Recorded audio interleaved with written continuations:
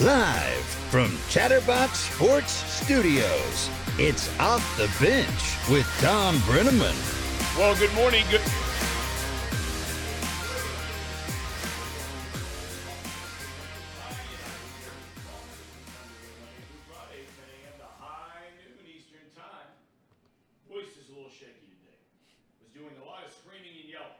At a high school lacrosse game last night. Did we get the win? First loss of the year. Well, got to shake the rust off. Spring break Okay, was last week. young team. Yeah. Going to be a powerhouse, but a young team. I'm getting a little delay, by the way, in this headset. You are? Okay, I'll fix that. Paul, Reid Mouse, how we looking, boys? Hey, we're looking great, Tom. We're coming off the bench. We are. Moving seats around, but hey, we're here. We're a champion bunch here at Chatterbox Sports. Casey needed a day off today. Been working hard. All you guys been working hard doing all the Miami stuff, right? And all the baseball and the softball. How's that delay now? Still there. Still there. I mean, I'm hearing myself. It's like my wife's worst nightmare. She hears me once, and then she has to hear me twice. No, Oh, no. Oh, gosh. All right. Well, I'll fix that. She doesn't even like me anymore. So for her to have to listen to me twice would be very, very bad. Is everything okay at home, Tom? Well, you know, when you get beat last night and, I got to contain myself here. You get beat, you move on.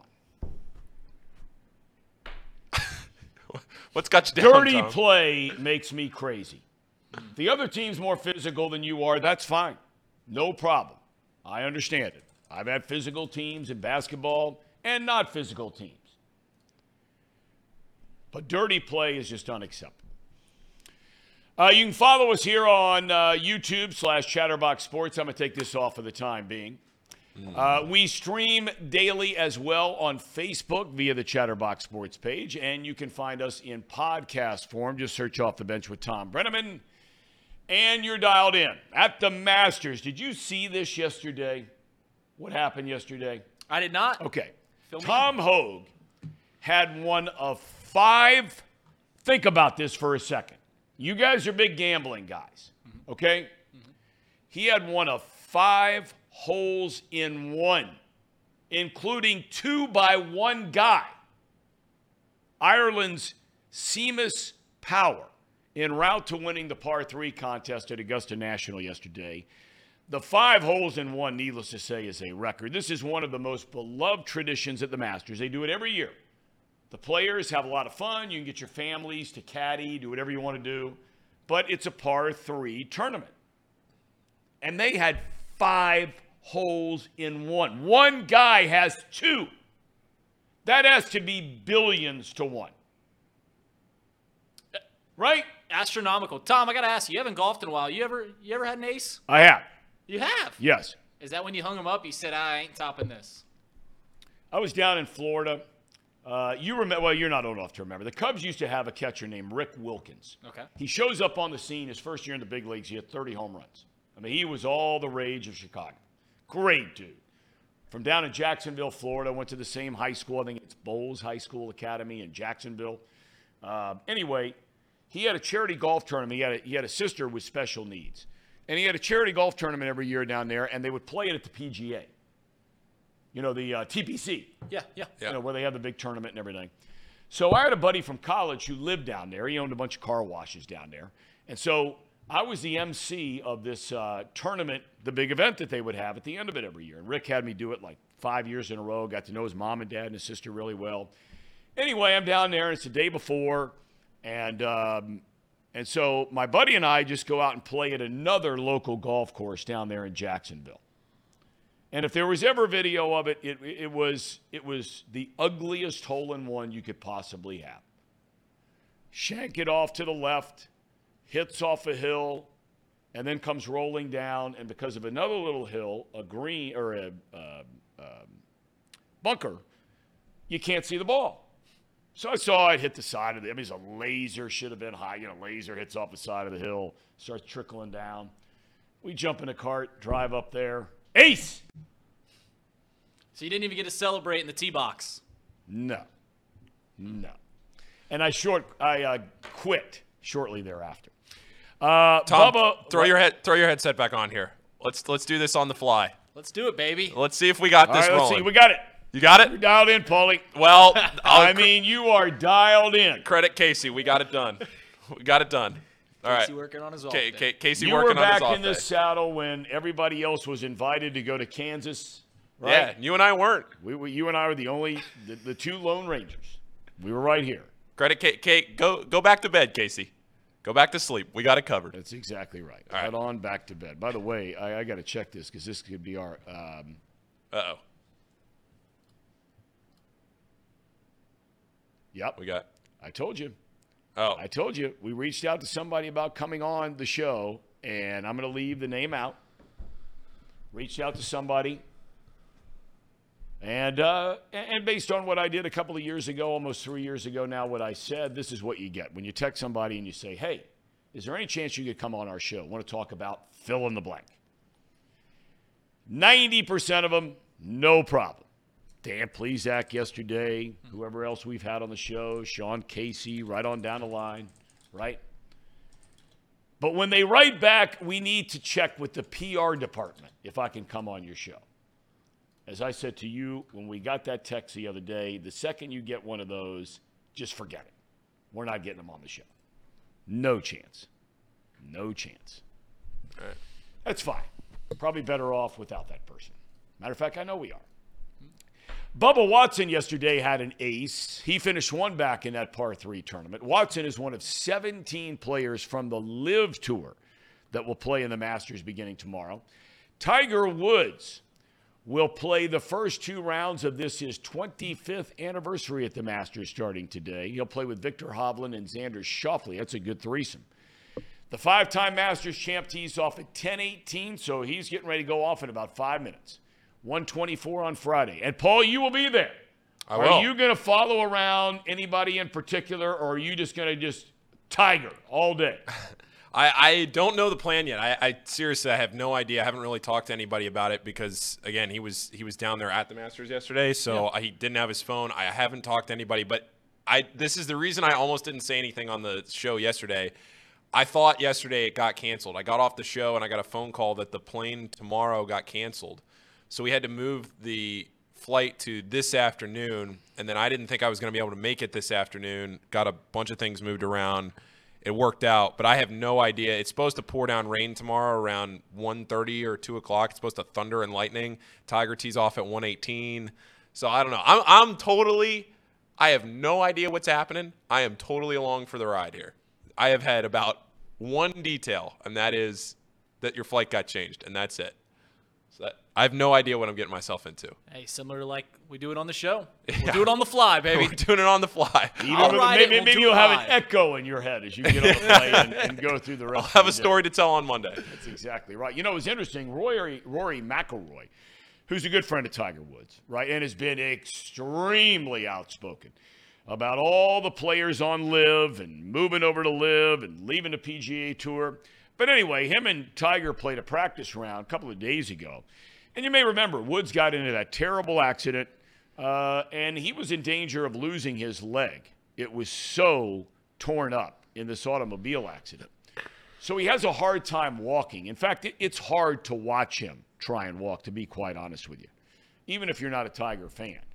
But McIlroy said after playing in that practice round with him that Woods is making all the shots that he used to make, every single one of them. And he believes that if Tiger can handle the walking, and apparently, as Paul Daugherty pointed out the other day, said television does a nice job of presenting what that course looks like. But one thing it fails to do, is unable to do, is to show how hard it is physically to walk that course. A lot of up and down. And McIlroy made the comment that if Woods can handle that part, he thinks Woods has a chance to win the tournament. In baseball, Reds and your Cubbies rained out yesterday. Yeah, I went down there. Me and Trace both were down there. I think he went in the stadium. I was just floating around Cincinnati, biding time, and eventually got canned. Disappointing. Now, because the way they shifted the schedule, the Cubs don't come back to town till Labor Day, September. Yeah, it's a weird schedule this year. Yeah. Because now you're playing every team in baseball, at least one series, and you're playing every team in your division 2 series at home, 2 series on the road. That's it. So they don't come back, as you mentioned, till nearly the fall. Anyway, Reds were rained out yesterday. Not only that, their game today in Philadelphia has already been canceled. They're getting all that rain that we had yesterday. And I don't know about you guys. I was looking for the animals lining up 2 by 2 yesterday. Yeah, it was a lot. There's a road that I take to get here, and it goes down through a little valley, and it is right in the middle of one side of a lake, another side of a lake, and that road floods a lot. I was driving down the little hill this morning, and I'm telling you, the water was right at the top. You never see it up that high, and it was right at the top, and I'm thinking, where is that ark, baby? Where is it? Well, thankfully, that rain has stopped, and understand we're going to have about a week straight, if those guys are right, of incredible weather. But anyway, the game today in Philadelphia has already been called off. That game is the defending National League champions' home opener. So now that will be played tomorrow. They built in that scheduled off day in case they had bad weather. The Phillies have won 1 game through their first 2 series this season. They lost to the Yankees and Garrett Cole yesterday 4-2. The National League Central Division leading Brewers finished off the Mets in a 3-game sweep. A walk-off home run in the bottom of the 9th yesterday, 7-6. Brewers 5-1 to start the year. Now, help me if you guys know how to pronounce this young man's name. I do not. I know he's a Bearcat. Well, Yeah. I don't know if it's Weimer or Weimer, so forgive me. I'm sorry. If somebody knows in the chat. I think it's Weimer. I called one of his games when he played for Cincinnati. I think it's Weimer. Okay. Well, Joey Weimer is his name. He's from Sylvania, Ohio. He was a 4th-round draft pick out of the University of Cincinnati. He hit his first major league home run yesterday. Now, Weimer tore it up in the minor leagues. Mentioned he played at UC. He's only been in the minor leagues for 2 years, and now he's in the Brewers starting lineup. Now, this is a question that I have had for a long time. And I used to talk about this with guys at the Reds. I've never understood how it is that the Reds miss on so many local talented players through the years when it comes to the draft. I've never understood it. Kevin Youkilis, right? This kid, Ian Happ, who's just killed him. Right. Maybe more than any other player in baseball over the last 4 or 5 years, right? Right. Brandon Webb, who some of you may or may not remember, just down the road in Kentucky, won a Cy Young Award with the Diamondbacks, and then he got hurt. This guy had a chance to be a Hall of Fame pitcher, and he was the best pitcher in the National League for about a 4-year run before his shoulder got hurt. I just don't understand it. I mean, if you're going to wait around and draft a guy in the 4th or 5th round, and Weimer was a 4th-round draft pick, you're going to take some. I would rather have the kid, if all things are equal, wouldn't you rather have the kid who the chances are he grew up rooting for the Reds and it's his lifelong dream? No team has done that better through the years than the Atlanta Braves. They specifically zero in about a 90-mile radius in and around Atlanta. And if it comes down to picking one of those guys as opposed to some kid from Fresno, California, they're going to take that guy. I just don't understand it. I don't know how you miss on guys that are right there in your backyard, and chances are they want to play for your team. College basketball, Paul, the Xavier front. Rice transfer, I believe his name is pronounced Oliveri, Quincy Oliveri from Western Kentucky. And Davion McKnight, a transfer from Western Kentucky. Oliveri is from Rice. Both have visits with Musketeers head coach Sean Miller. They're both coming off outstanding years at their former schools. So Sean Miller was really zeroed in on some dude from Arizona that he had recruited there, right? Yes, Kirk Ariza. He was a guard that played for Arizona this year, kind of a lightning rod, turned the ball over a lot, but at the same time he was really talented, didn't defend all that well, but which is kind of interesting because he's going to West Virginia, and we all know Bob Huggins values the defensive side of the floor a lot more than the offensive side of the floor. So kind of interesting that Kerr's going to that system, but he is. And I thought he was going to come to Xavier because Sean recruited him to Arizona.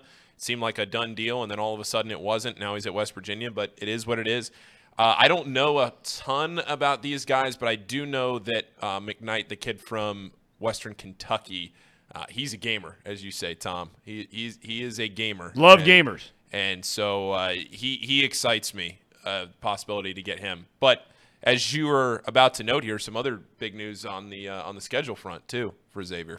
It is, and it's pretty exciting. It's not confirmed officially yet, at least not from what I've seen. It's a done deal. Yeah, it's a done deal. Okay, well, it appears X will host the Houston Cougars next season in that Big East Big 12 Challenge.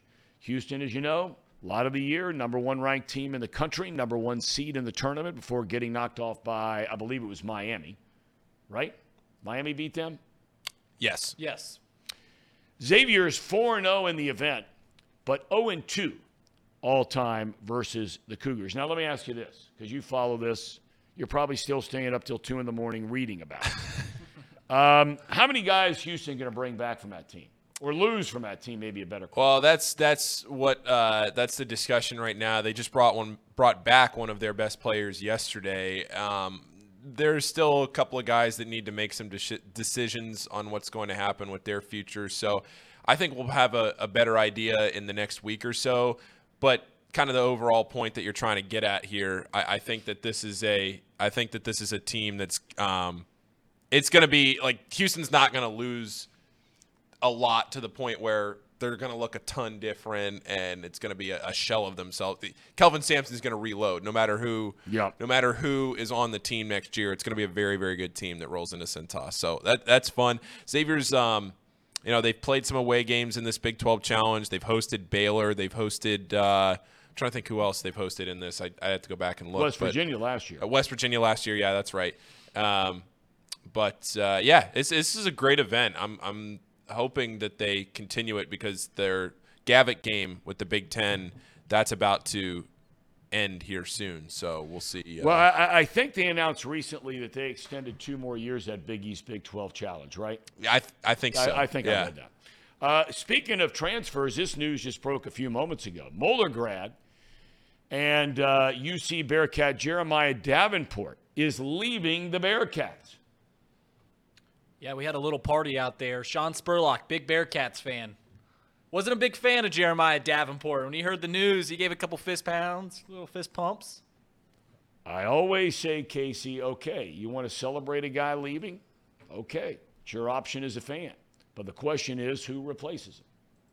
The guy did average almost 10 points a game and did some things. He's 6-man, came off the bench. Who's replacing him? Time will tell. Some of these young players may be coming up. They're waiting still right on Nolly. Yeah. If he's going to come back. Rayvon Griffith. Jizzle James. Rolling into town. Get a little sizzle from Jizzle. We are hoping to continue today. We certainly will tomorrow with a look at the Saints and the Panthers. We are waiting to find out if we're going to be talking about the Tennessee Titans at some point in time today. The biggest story in sports by far today is the Masters. And so we have Steve Flesch coming up in a little while. For those of you who are not old enough, I would make the argument, and maybe somebody in the chat would care to, chime in on this. I would make the argument that he's the greatest professional golfer to ever come out of this area. Born in Cincinnati, but he grew up in Northern Kentucky, Covcath guy, University of Kentucky, goes on the Korn Ferry Tour, wins a couple times, off he goes to the PGA, wins 4 times there, finished in the top 7 in the Masters, the U.S. Open, and the PGA Championship, top 20 finish at the British Open, and now he's playing on the Senior Tour. But he is going to join us to talk a lot about this stuff that's going on with the LIV Tour, PGA Tour, LIV players coming in and playing, the challenge of playing at the Masters. Flesch was right there to win the Masters. I believe it was 07, 08. Was in the lead, and it happens. Drops the ball in the drink, and that was it. Wound up finishing 5th. I think he dropped one in there on 14 or 15, something like that. Final day. Right there for the win. So we'll talk to him, left-handed player, and we'll visit with him to talk about the Masters. Some of you getting into some of the other stories in sports today. We're not getting into the Bud Light thing. No. Chat's popping today. Masters coverage. Masters going on right now. We're going to have to keep an eye on that as they're off and running. Yep. So neither one of you guys have any cash on this. I wanted to get Trace to come in here because he's got a lot of action on the Masters. I have a fantasy, like one of those I have a fantasy lineup. Yeah, I don't know what a local guy. I don't know what you set something up for you. I don't know what you. I don't know what you call these things. Like I don't really ever do these. I don't even know what you really call it. One of these fantasy things. I've Scotty Scheffler, Corey Connors, Brooks Koepka, Justin Thomas, Joaquin Niemann, and some dude named Kim. Tom. Jeff Kim. Jeff Kim, Chatterbox legend. Yeah. So I'm doing a six player little entry here for this. Really? We'll see how it rolls. $10 to win whatever. Go ahead. Tom, are you a watch all week Masters kind of guy? No. Are you settle in on Sunday and watch it, or because my son will watch it 24/7. So just to hang out with him a little bit, later this afternoon, after leaving here, watch a few. Got to run a few errands. He gets out of school about 3:30 p. And he'll be dialed in until practice tonight. So I'll watch a little bit with him. Certainly over the weekend if there are some guys that I'm interested in. Mm-hmm. That's the thing in Paul Daugherty. We've talked about this with him on the show, is that, you've got certain guys out there that clearly are the best player. Scotty Scheffler is the best player in the world right now. Now all of a sudden you got guys like, Brooks Koepka, who's healthy again. He's playing very well over on the LIV Tour. Bubba Watson is always certainly a guy to watch at the Masters. He's already won it once. Will probably be in the hunt again. He's already off today, won over early on.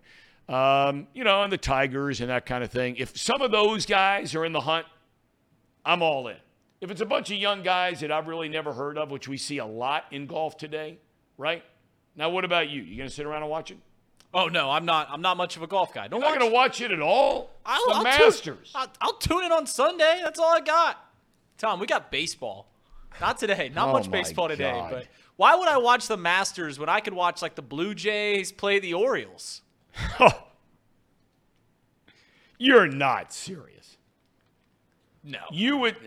Okay. All right. As long as you're honest. That sounds like me turning on a West Coast basketball game at like 7 o'clock Yes, it does. on a Sunday night when there's Sunday night football going on. I want to check something here because I think today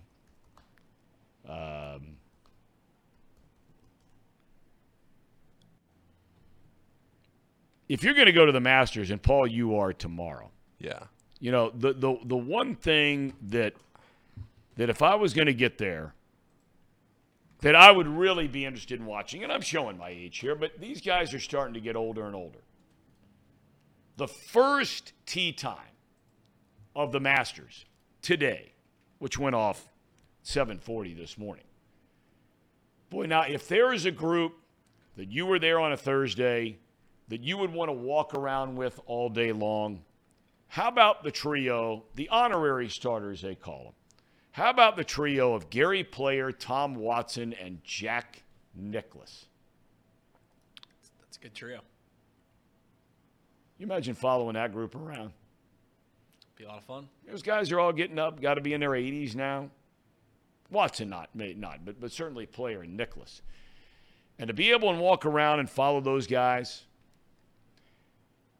Jack Nicklaus is a Buckeye. I mean, a lot of you guys badmouth cities outside of Cincinnati, Ohio.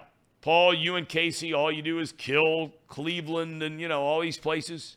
Oh, Cleveland, I mean, yeah. Jack Nicklaus is a Buckeye through and through. Born and raised in Upper Arlington, Ohio. right outside the campus of The Ohio State University. That's where he went to college. Right. You badmouth the Buckeyes all the time. Well, yeah, I don't care about Columbus Central Tech, whatever that school is up there that you root for in the fall. But Agreed. It's funny, a couple days ago, me and Paul are doing a broadcast together, and a kid comes up to the plate. He's from Upper Arlington, and I asked Paul, I was like, Paul, do you know Upper Arlington's mascot? And he goes, no, Reid, but I guarantee you're going to tell me. And I said, it's the Golden Bears. That's where Jack Nicklaus went, and dropped a little golf knowledge on him. But see, what a lot of people don't know, I'm glad you brought that up because I was getting ready to bring it up. What a lot of people don't know is that they had the nickname the Golden Bears long before Jack Nicklaus got there. A lot of people think that because of Jack Nicklaus that Upper Arlington changed their school nickname to the Golden Bears. Not true. He got the nickname Golden Bears because he went to Upper Arlington. And he had the blonde hair and, big burly guy. Back in those days, he was a real big, strong guy. But that would be the group to watch. Paul, I can't believe you didn't know the Upper Arlington Golden Bears. No. Well, he's not from around here. Yeah, Powerhouse athletic school. In lacrosse, I bet. They're really good. Although, surprisingly, my cousin played lacrosse. St. X destroyed them the other day. But that's a big-time athletic. It's a big-time school, period. I mean, it's right there, you drive from literally Ohio Stadium. You drive about 3 miles, and there's Upper Arlington High School. Big league neighborhood. Scioto Country Club. They played the U.S. Senior Open there 2 years ago. And that's kind of Jack. And then he branched off a little bit, made Muirfield, Dublin, Ohio, his quote-unquote home course there. That's where they play the Memorial every year. And, that would be fun to watch that group. Oh, so here's my pitch on the Memorial this year. Okay. So I thought about this the other day because I've wanted to go to the Memorial for a while. Haven't been able to make it. So I'm looking at it this year. Friday night, we all go down to Great American Ballpark. There's a Zach Brown concert after the game, 5 o'clock. Casey won't be there because he's getting married on Saturday night. And then Sunday, we all head on up to Columbus, and we go to the Memorial. I say that's a nice little 72-hour stretch for the boys. Paul. It's not too bad. No. That's what I'm saying. Thom, you remember that show in the 90s? I don't know what kind of condition you're going to be in after Casey's wedding. What kind of condition are you going to be in, Thom? Probably not good. Thom, have you ever seen that 90s show with Tim Allen, Home Improvement? You remember it? Been a while. Yeah. But I do remember, and I like him very much. Yeah, you know the neighbor that just, like, you never see his chin. He's talking to Tim Allen all the time. You never see his chin. That's Paul. He's in a new seat right now, and he keeps hiding behind the computer on the screen. So we just got Wilson from Home Improvement right next to it. It's true. I know. I can't move anything around in case he's got a little stationary desk here. I can't do anything here. Speaking of, I was thinking yesterday, and I meant to bring it up at the time when we had Dan Plesac on, and we certainly thank him for his time yesterday. He was a great interview. He had made the comment that his mom is a hairdresser. I don't know if you caught that part when he was talking about his dad and his mom growing up in Crown Point, Indiana. And every time somebody makes reference to a hairdresser, I can't think of anything else than you allowing some relative of yours, or soon-to-be relative of yours, right, to cut your hair, right? Yeah. Your girlfriend, yeah, right? Her what? Cousin. Just got a haircut last night. I know. I was getting ready to make the comment. Same person cut it again? Yeah. Is your girlfriend, is she instructing anything on how to cut the hair? Is she even there when you do it? She was there. Yeah. What does she say? Because Reid's got a big league haircut. I mean, my wife's a hairstylist. I know. He's looking good. You don't like it? Well, it's not a matter of not liking it. We'll have to ask Tracy Jones. I'm getting the vibe, Thom. I'm getting the vibe. No. It has nothing to do with that because, Well, then what does it got to do with? It makes me think about what that looks like. So is she sitting there while you're sitting in a chair in the kitchen or the bathroom or what? Yeah, no. I mean, the the salon is right next to her school. Oh, so it's a salon. Yeah. Okay. It's right next to her school, so she just comes right across the street. You want to give it any pub while we're on the show here? It's actually, do you even know the name of the place? You know just go there because it's free. Is it free? No, it's not free. The funny thing is, it's actually got the same name as Reid's wife's salon. So when I go down there, they were telling me that a lot of times they get like Reid's wife's clients, and then vice versa will come up here and down there because they're not related, but it's the same spot. Revive Salon. They actually sponsor some of our high school stuff. So the one here in Hamilton, at least. Yeah. So we have a little pub. Ask for Mariana if you ever need your haircut in Hamilton. You know what? I might. Yeah. Because I fight that constant battle. Maybe some of you are in the same boat, getting up there in age, where, it might look like here on camera that it's a good full head of hair and all that kind of thing. Well, you can start to see through it now on the top. Right? So every time I go in to get a haircut, because my wife likes it long, I like it buzz cut. So a little give and take, right? Marriage, allegedly, there's not a lot of take. There's a lot of give. So, I always want to go in and just nothing, down to like that. And my wife's like, no, don't do that. So I always ask, and I'd be interested to hear from your wife. I'm sincere about this question. And there are other guys out there that are watching this show that understand this question. When you're starting to thin out, and I always ask whoever cuts it, and I don't have anybody regularly that cuts it, is are you better off cutting it down, kind of like to where you are, maybe a little less, right? Yeah. And, it doesn't show off the holes in it the way it does when it starts to get longer. You would think it's longer and it would cover up the holes, but it really doesn't. I'd be interested to hear what your bride thinks about that. Yeah, I don't know. It doesn't take too long to look at my hair to realize it ain't got many years left, Tom. So I think we're going through some similar hair problems. You and I are just getting a little thinner. Of course, you've got a couple years on me, so your hair's lasted a little longer. I might have another decade with this stuff, then it's going to be bald. So I'm holding on for dear life up top. You got to hang on. Thank you, Sir Boy Wonder. He said that I remind him of Benjamin Franklin. Now, is that a nice thing to say? What do you think reminds Sir He's Boy? Talking about the stuff going bald and, then having the whole thing. I thought it was more. Brian says the one thing I haven't lost is my hair. You were starting to say what? I was going to say I thought maybe it was just because you're a man of liberty. You're just. Well, there's no question about that. And becoming a lone voice in the wilderness. Bud Light. Good day for them. Good day for them. Golly day. Augie Bush is turning over in his grave right now. All right, so I want to get to baseball here for a minute, Reid, because you are a baseball guy. Okay? Yeah. How much stock, and, Paul Daugherty made the comment yesterday, and I agree, okay, that you don't put a lot of stock in April, and rarely should you put a lot of stock in a player more than a team. But I'm going to talk about the team for now, but just – when guys get brought up, minor league guys in September, and they knock the cover off the ball and all this kind of stuff, and they look great, a lot of people forget. Yeah, you might be facing some contenders who are running their A guys out there, but you're also facing some teams that are brought up guys from the minor leagues, and you're having a lot of success in the big leagues because you're facing a lot of those kinds of guys. So let's just throw out September for a minute. But in April, how much stock are you putting into some of these teams through 2 series? Anything at all? It's so hard to tell. Basically, all you want to have the building blocks, right? Most teams, if they have some young guys that they think might contribute later in the year, they're not coming up till May, June, later on.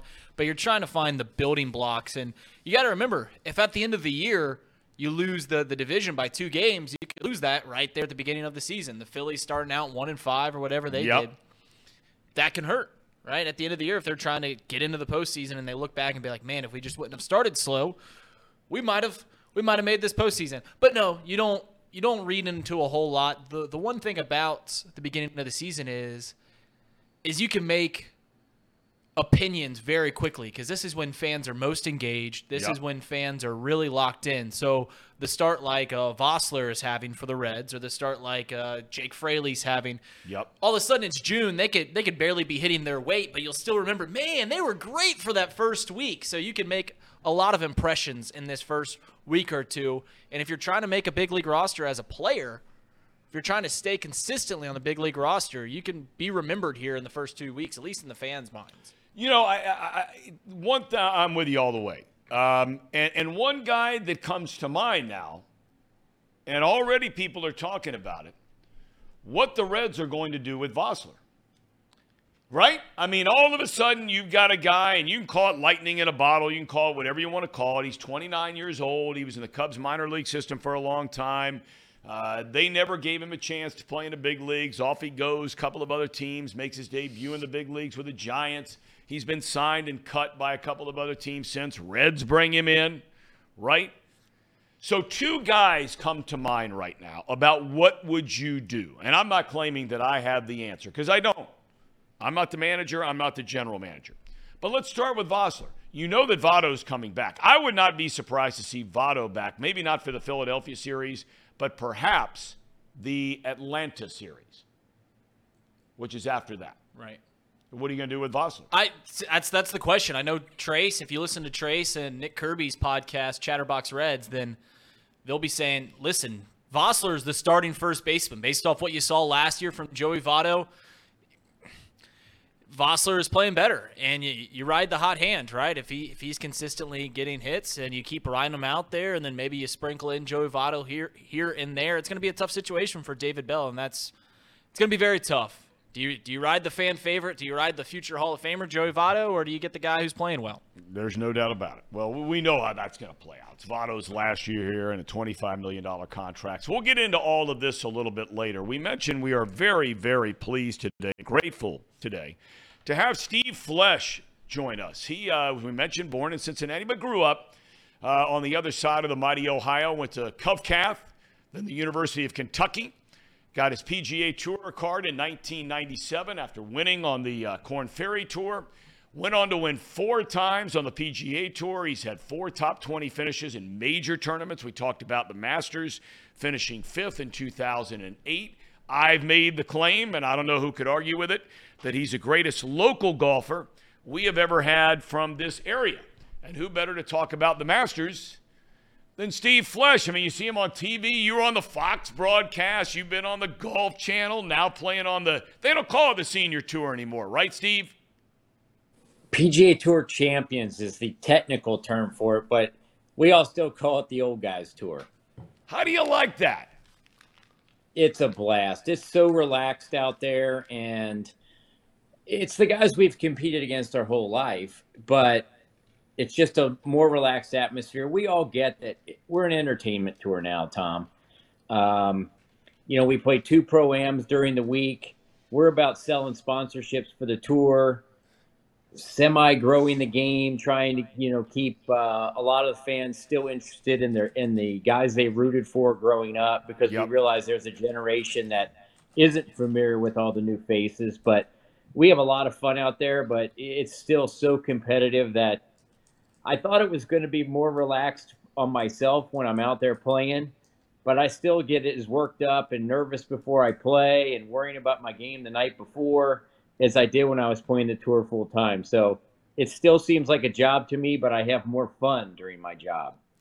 You know, it's funny you bring that up, because I got into a conversation about this with a guy who's a big golf fan, friend of mine, and I was talking about the current state of the game. And I had even made this comment with Paul and Reid here a little while ago.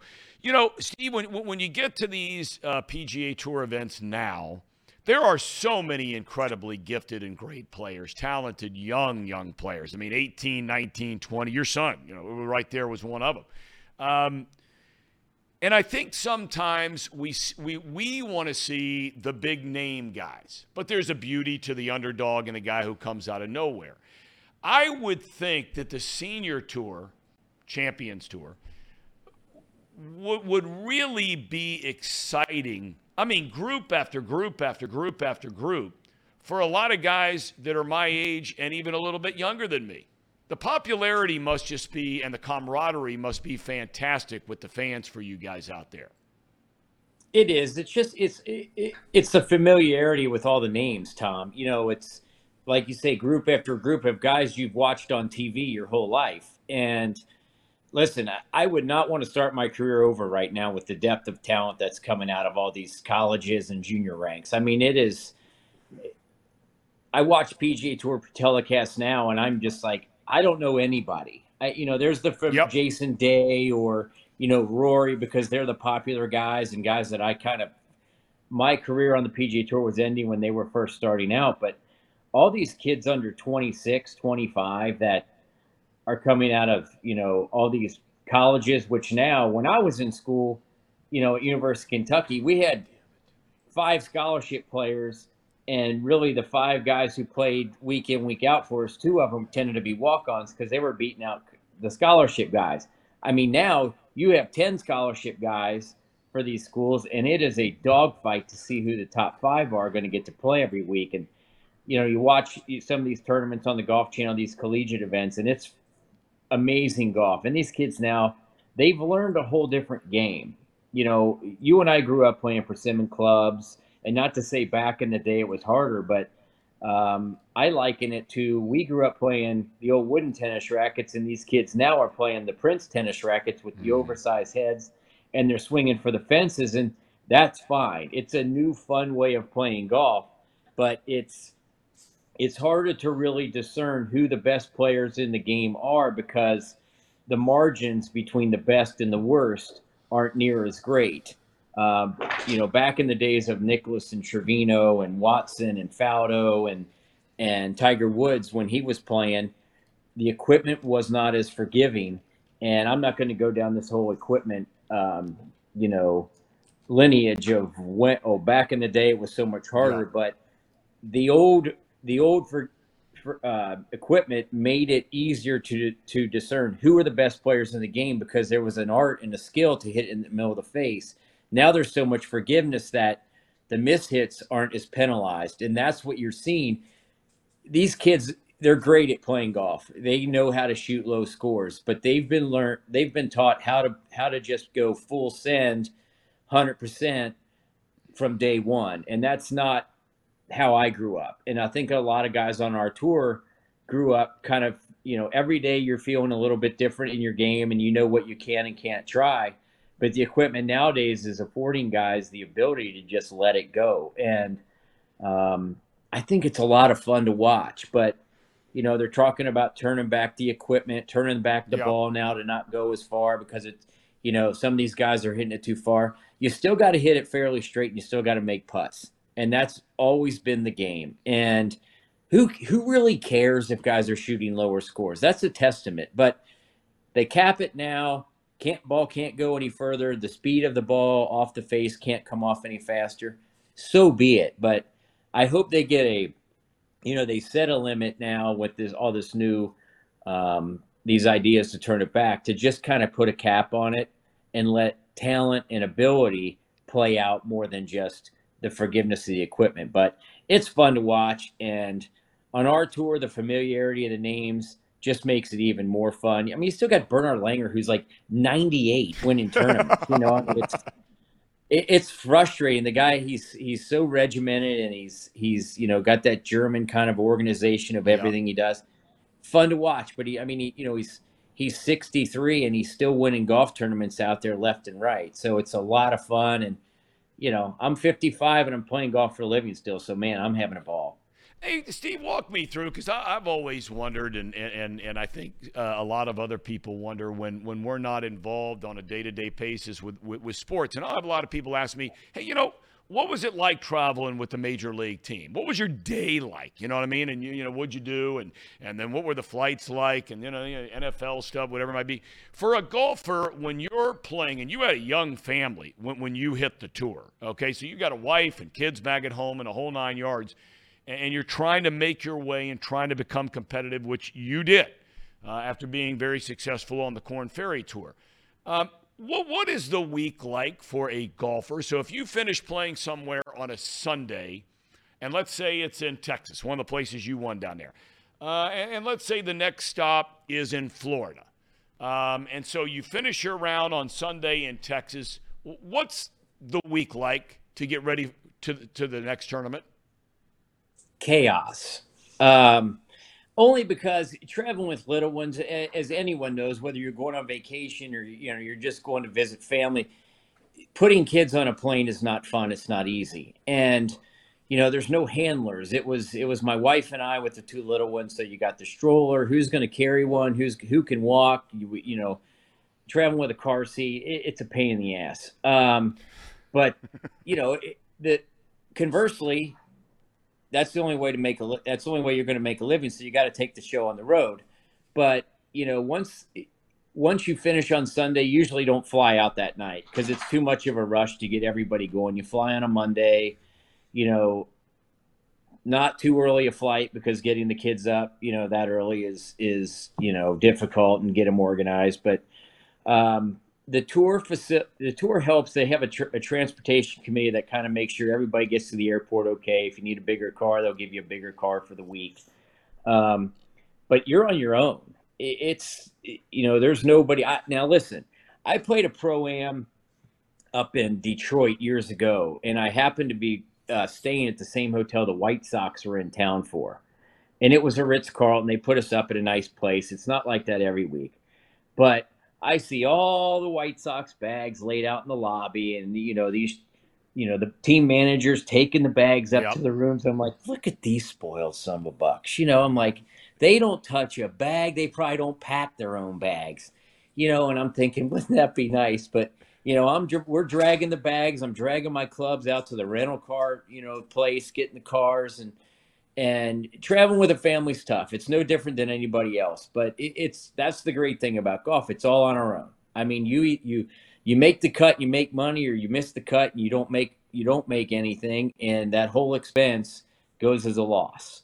But that's the meritocracy of golf is what I think has always been great. But you fly into the next place. Fortunately, the transportation's there to pick you up. They take you to your hotel. You get a courtesy car for the week. But then it's on pretty much mom. What are we going to do with the kids all week? They have daycare for us. Every week, like if your wife wants to, go out to lunch with her friends, they have daycare starting on Tuesday of each week, but there's a 4-hour maximum. You can't just drop your kids off at 8 a.m. and just pick them up at 8 p.m. It's 4-hour maximum. So if your wife wants to go watch you play, they can during the week, stuff like that. But, there's limits on it. They're babysitters only in the fact that there's a time limit. It's not all day. I mean, now you can hire out somebody or you can bring a nanny if you want. Times have changed a little bit. Now more people, I think, bring in nannies. They're flying privately, which fortunately I did for about 4 years when the kids were really small because cost-wise, it was cheaper basically than buying, if I only have an hour flight from, say, Dallas to New Orleans or whatever it was, I had the deal where 1 hour on that plane was cheaper than buying 4 plane tickets, and I could write the whole thing off. But pretty much chaos, just like anybody else going on vacation or whatever. Flying with kids is not easy, but then the thing is once they get in school, then I'm on my own out there again because mom and the kids stay at home and it's harder to travel. They don't have the free time. That's about it. It's just not easy. But you get used to it. It's just it's how you make your living. That's right. You finished 5th at the Masters, and I'm sure you look back and you think to yourself, man. I mean, and the more and more you watch golf, I mean, we talk a lot about my son being a big lacrosse guy, but he also plays on the high school golf team just for something to do, and he likes it and enjoys it. But when you're walking around, and it could be a shot on the first hole, right? Your approach shot on the second hole. It could be on the 5th hole. Now you spread that over 4 days. Do you ever still look back now, or even while you were doing? Hey, who's your buddy there? By the way, that's Enzo. All He's right, a Weimaraner. Enzo. He's got a lot of energy. He wants to get on camera. Yeah. That's right. He's more than welcome. We have dogs on camera all the time. Hell, I'm a dog, and I'm on 2 hours of this show every day. But the do you look back and you say to yourself, or you just got to let it go? You're like, man, I finished 5th in the Masters. You know, in '08, I was standing on the 12th tee at Augusta, one shot off the lead, which Trevor Immelman was playing 2 groups behind me at the time. And, I mean, you know where you are. I mean, there's scoreboards that are the size of freaking 18-wheelers out there. You know where you stand. And, you know, I mishit the shot a little bit on 12, misjudged the wind, and it, you know, hit in the bank and rolled back in the water. And I made a double. But so then that put me 3 back. But what I always think back is, how did I react to that? I felt like, man, now I'm 3 back. I got to hit the gas here. No brakes going the rest of the last 6 holes. You know, let's just try, you know, birdie every hole. Well, you can't play Augusta National like that. You know, that was my one regret. I played so aggressively coming in, I made a couple more bogeys. And I'm like, you dumbass. You know, just if I had to do it all over again, when you start the week, that's why you play practice rounds. That's why your game fits certain holes, certain courses better than others. You got to stick to your plan. And I basically threw the plan out the window in '08. Course was difficult. I mean, that's why I think Trevor shot maybe 5, 6 under and won. I mean, it was brutal. It was windy. It was chilly. It was firm and fast. Balls were rolling off greens. Greens were firm. And I'm just like, I got finished, and I kind of sat in the locker room, and I was like, what did you just do? And I kind of had a moment to myself. I always, you know, if ever I struggle, I kind of hang out in the locker room for about 15 minutes, assess it, and then it's done. I walk out, and my friends would always be like, how do you put that behind you? And I was like, you just got to give me a few minutes to process it. It's over. You know, let's go have some dinner and have some fun. But that night, actually, I think for a couple months, I thought about that second 9 a lot. And it was just a reassurance. There's a reason your game has been successful. You kind of play to your strengths. Mm-hmm. And I didn't on that second 9. And I tried to just do stuff that I wasn't capable of in my game, but I tried it anyway. Going for 15 from a bad yardage off a hanging lie behind the trees. And, you know, I hit it way right, ended up making a bogey because I didn't hit it in the water, but I just hit it way right where I couldn't get the ball up and down. And it was just like, I learned from it. But that '08, that finish, I don't even remember what I finished in '08. But that second night, you know, a lot of the other way, I finished 6th. I think the next year it was maybe a backdoor top 10.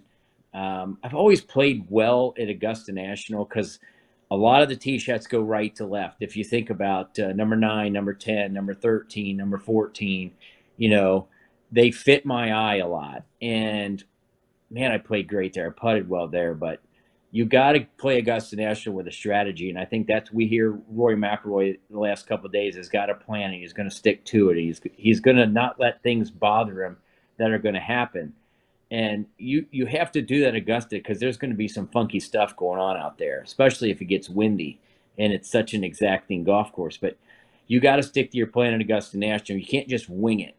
And in '08, when I let that chance slip through my fingers, I was just inexperienced in how to handle the magnitude of that situation at the time. You know, you brought up the name McIlroy, and I had said a little bit in the opening of the show today that, you know, he's good buddies with Tiger Woods and was out playing a practice round with him. He made the comments in the press conference after. He said, look, I've played a lot of rounds with this guy. He said he's making all the shots right now where just shot making. McIlroy said, I think Woods has a chance to win this tournament. Now, whether you believe that or not, you know, it's up to anybody else. He said, but the challenge is going to be him walking. We know what happened with his leg. And Paul Daugherty, who had been covering the Masters for years and years and years, pointed out to us the other day that one thing television might not be able to bring to the audience at home is how challenging it is to walk that course. Is that right? It's the truth. You know, I don't know if you've ever been to Augusta, but I have not. TV, and especially how green the place is. I mean, it's the uniform, just the prettiest, darkest shade of green that you see on TV, but it flattens out undulations. What people don't even see on the first hole is you drive it out there, but you walk down about a 40-foot valley, then back up into the fairway. You're basically driving into an upslope, and that's why that hole plays so long. But the 10th hole, the 10th hole is almost as steep as the slopes at Perfect North ski slope. I mean, it is down to the left. I mean, you're basically, when you hit it, you kind of look down like, you can't see the ball land. That's what, it's tough. And it's not just the downhill, it's side hill and it's uphill, and 18's uphill. It's a tough course to walk, and it tends to be a lot of standing around, because since the course is so difficult, you're waiting on the group in front of you a lot. The time on your feet is the hardest part about playing Augusta National. The walk is difficult, but you stand a lot. And hey, listen, if Tiger could take a cart and he could, sit down in between shots, he'd be a lot better off. I know he talks about, looking forward to playing our tour where you have the option to take a cart if you want to or not. And a lot of the guys on our tour will walk 9 and ride 9 sometimes, because it's not the walking that's the difficult part. It's just the standing around. Every guy on our tour can walk 18 holes, but over the course of 4.5, 5 hours, I get tired of standing. Sometimes I'll play 9 holes, start 9 with the intent of walking the whole 18 holes. But if we're behind a slow group, or, there's a par 5s that, everybody's waiting to go 4 and 2, or par 3s causing a holdup, or just generally the pace of play stinks, I'll be like, screw it, and I'll hop in a cart for the last 9. I mean, it's a luxury. Would you be in a favor of having carts on the PGA Tour, or is that just a stupid Absolutely question? not. Absolutely. It's a you talk about, what your product looks like on television. I think carts look terrible. I truly do. And they encourage us, when we do take a buggy, park it kind of out in the rough, not out by your ball. Let's not be visible, with the carts. And guys are better about that. But PGA Tour guys are younger. They can handle it. I mean, there's guys, half the guys on our tour got a shoulder replacement, a knee replacement. They've had multiple surgeries. Again, we're lucky we're still playing golf, but the carts are necessary for some guys. And, some guys just aren't in very good shape, let's be honest. But it adds to the competitive element of our tour that you have the option. It's not required. It's, our majors don't allow carts, though, which I see Tiger saying he's looking forward to having a buggy, when he gets out on our tour. But none of our majors, which I would think are really the only events that really interest Tiger, playing U.S. Senior Open, British Senior Open, PGA Senior, they don't allow a cart. So unless he gets like a, what do they call it? American Disabilities Act exemption to take one, which he might be able to with the way his leg is. That's not an option. But week in, week out, if you want a buggy, take a buggy. Who cares? There's some of the veterans, it's funny, are outspoken about it. But then those same guys who've been outspoken, they get a bad back and they ride around. And I'm like, oh, okay, so now you can ride. But it's. That's about all the drama on our tour. It's like, we just play golf. And, in my 5 years out there so far, we used to, get finished and maybe have a beer with, your buddies in the locker room or in the dining area. Now everybody goes and hits balls. It's so serious anymore. I don't like it as much, but it's become ultra competitive. Some of these new guys filtering out have changed the environment where now our tour is as competitive as it was when we played the regular tour. If you were to just go out and watch or to be able to walk around, you've done a lot of TV work in the booth for Fox and the Golf Channel, that kind of thing. But if you were a guy that was just going to the Masters today and tomorrow, and you could go watch 4 guys, who would you go watch? Rory McIlroy. I mean, he's the easy one. I would watch Jon Rahm, because Jon Rahm plays with the gas pedal down the whole time. And he can, because he just hits like a squeezy little fade out there, keeps the ball in play, but he is aggressive. Rory, because it's spectacular to watch him drive a golf ball. It's so high and so straight, and it's just full speed. But the other guys I might go watch are like well, you got to watch Tiger, because Tiger was really one of the only players who had the guts to try difficult shots and pull them off. A lot of guys would want to try them, but they knew they didn't have the ability to pull it off, so they just kind of chip out or whatever. I mean, you remember some of the fantastic shots Tiger would hit, but he pulled them off. He very rarely, screwed them up. So, I don't know if he has the ability to do that much anymore, but Tiger isn't afraid, which is really cool. And then my fourth guy might be, who comes to mind? I don't know. I might only watch those three. Okay. I'm pretty well, I mean, I get it. finicky I get it. I was just out of the Phoenix Open. We took my wife and son and I went out there and we watched Waste Management, they call it now. It used to be the Phoenix Open. Yeah. And went out there and watched some of those guys walking. Yeah, I mean, those would be the guys that I think I'd be right there with you. Maybe Scheffler mixed in a little bit just because he seems to be playing so well.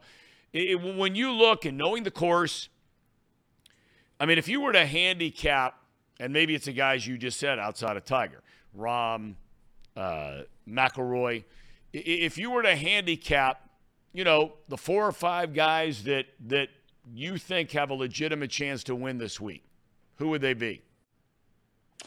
Well, I don't think you can look past Scotty Scheffler, mainly because he's got such a great short game. And I know he's the defending champion and all that, but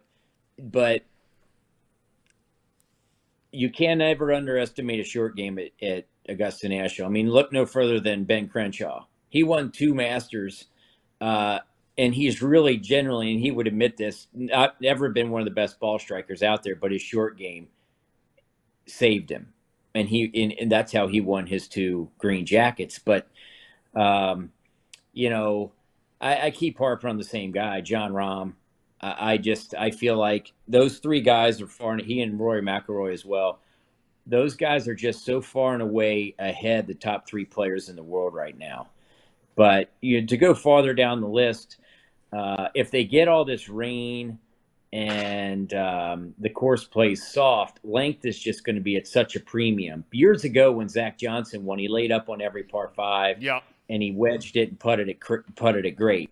But Augusta has changed so much since then. It's so much longer, even laying it up on the par 5s. It makes a difference, but all the other par 4s are still so long. At that time when Zach won, the 7th hole wasn't as long. The 11th hole wasn't as long. And those holes really, I mean, going into those holes with long irons or hybrids, you've got a tall order ahead if you think you can compete. So, I'd like to say Tiger could contend. I think Tiger's difficulty is just the endurance of it all. But, I would be hard pressed to think anybody outside those top 3 would have a chance this week. Well, I mean, look, I only got a couple more questions. I appreciate you being generous with your time. Steve Flesch, kind enough to join us. It sounds to me, if I'm hearing you right, and maybe I'm misunderstanding, they have changed Augusta through the years, and they're always trying to change it and make improvements that they think are improvements, whatever it might be, that if I hear you right, seems to help the Bombers, right? But then you have the USGA that does not oversee the Masters or some of these other things, right? Where they want to create changes, as we were talking a little bit about earlier, to the ball.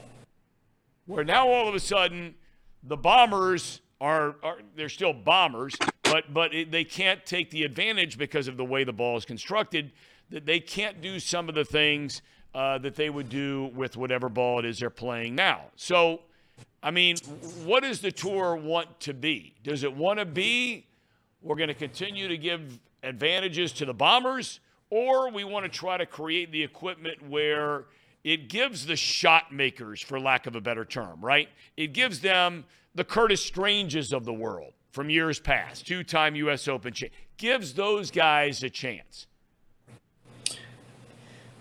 Listen, the tour is all about highlighting its superstars.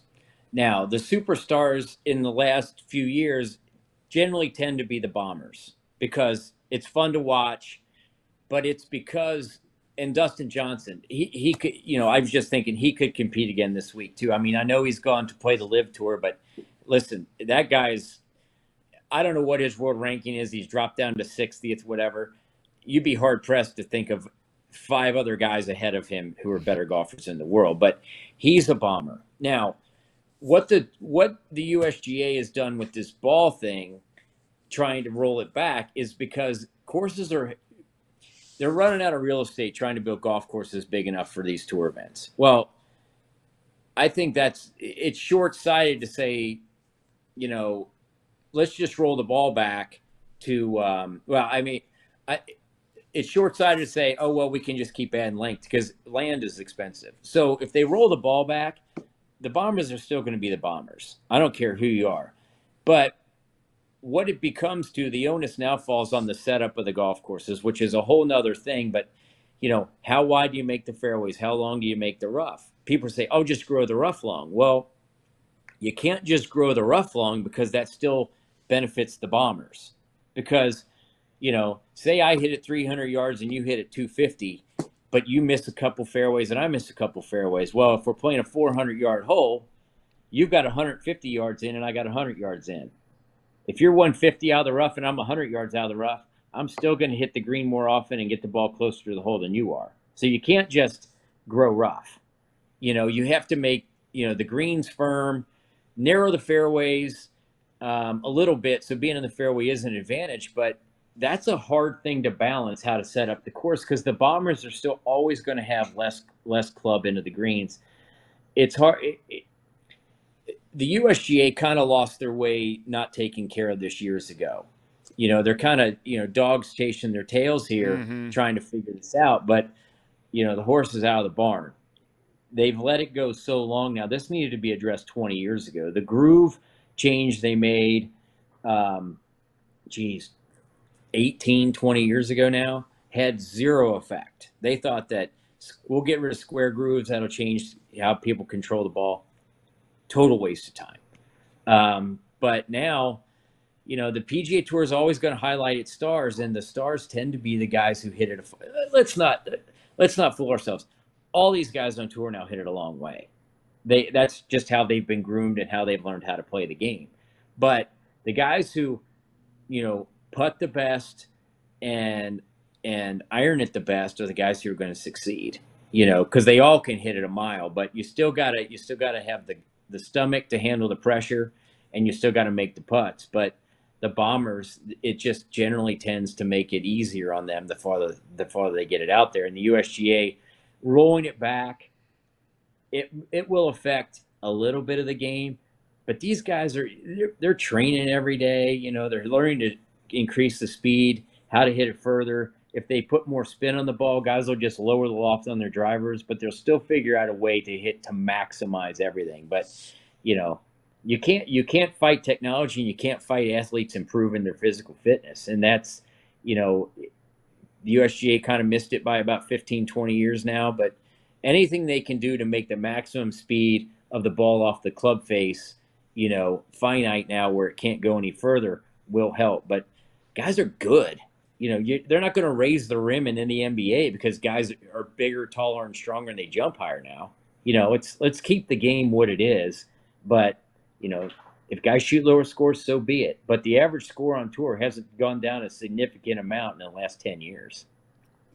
Last 2 things I want to ask you about. Should there be this much animosity? Seems to be a lot of it, especially with a few players in particular, maybe not across the board, with this whole live thing. I mean, what are your thoughts about it? I sit there, and I was talking to my son about it last night. I'm like, I wrestle with this thing. I get the whole PGA thing and how good it's been to all of you guys and how good it was for all of these guys and to put them in a position where they are. And then all of a sudden, Steve, human nature, hey, man, I think Fred Couples made the quip the other day, I can't understand why they're giving Mickelson $200 million to go shoot 74. Well, you know what? I'll take $200 million for somebody to go have me shoot 70 if I could shoot 74. I mean, what are your thoughts on this whole live thing? And do they ultimately merge when all is said and done? Will they merge? No. I mean, obviously I've been asked this question a lot because I'm not afraid to speak my mind a little bit. But, my son and I we're in this group text with Fred, couples. And so we hear a lot of what he has to say. And I feel very similar to Fred in the fact that I don't have a beef with any of the guys who've gone. When I was 40 years old and my game was declining and I couldn't beat, a lot of these guys on tour, and somebody says, okay, first of all, put it this way. It's easy to say I wouldn't take the money until somebody slides a platter of, That's right. just say $30 million in front of your face. Now it's real, right? So it's easy to say, no way I'd do it.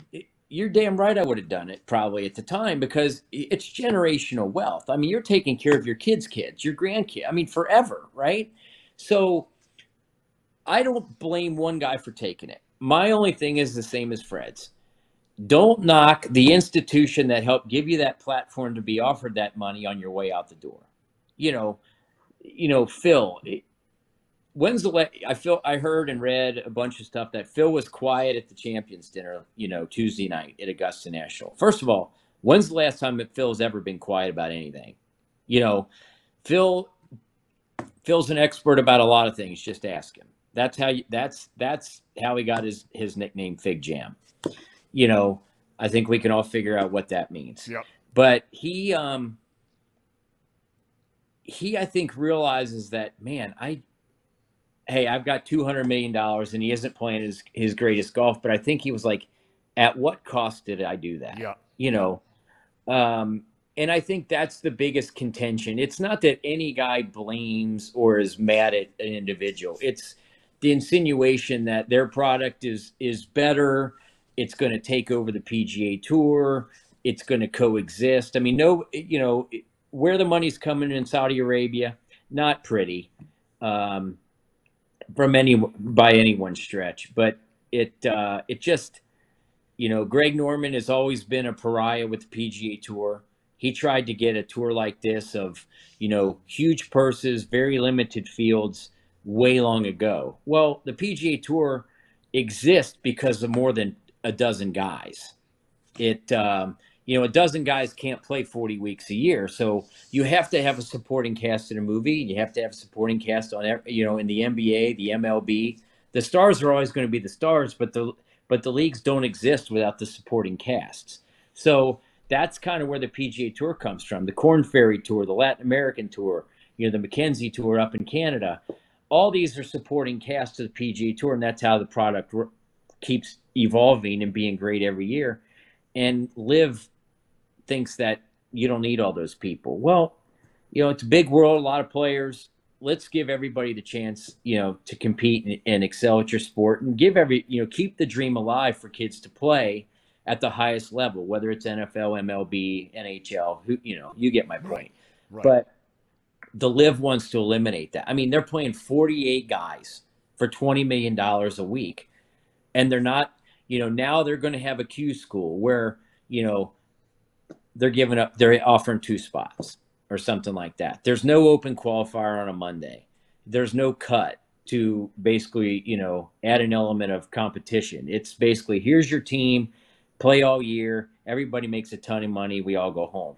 And to me, that's not major league competition, whether it's baseball, football, basketball, whatever. I mean, that's just not what golf has always been. And, that's for that reason, all those things I just listed, the no Q school, whatever. If the Liv would just do any of those, they'd get their world ranking points, but they don't want to.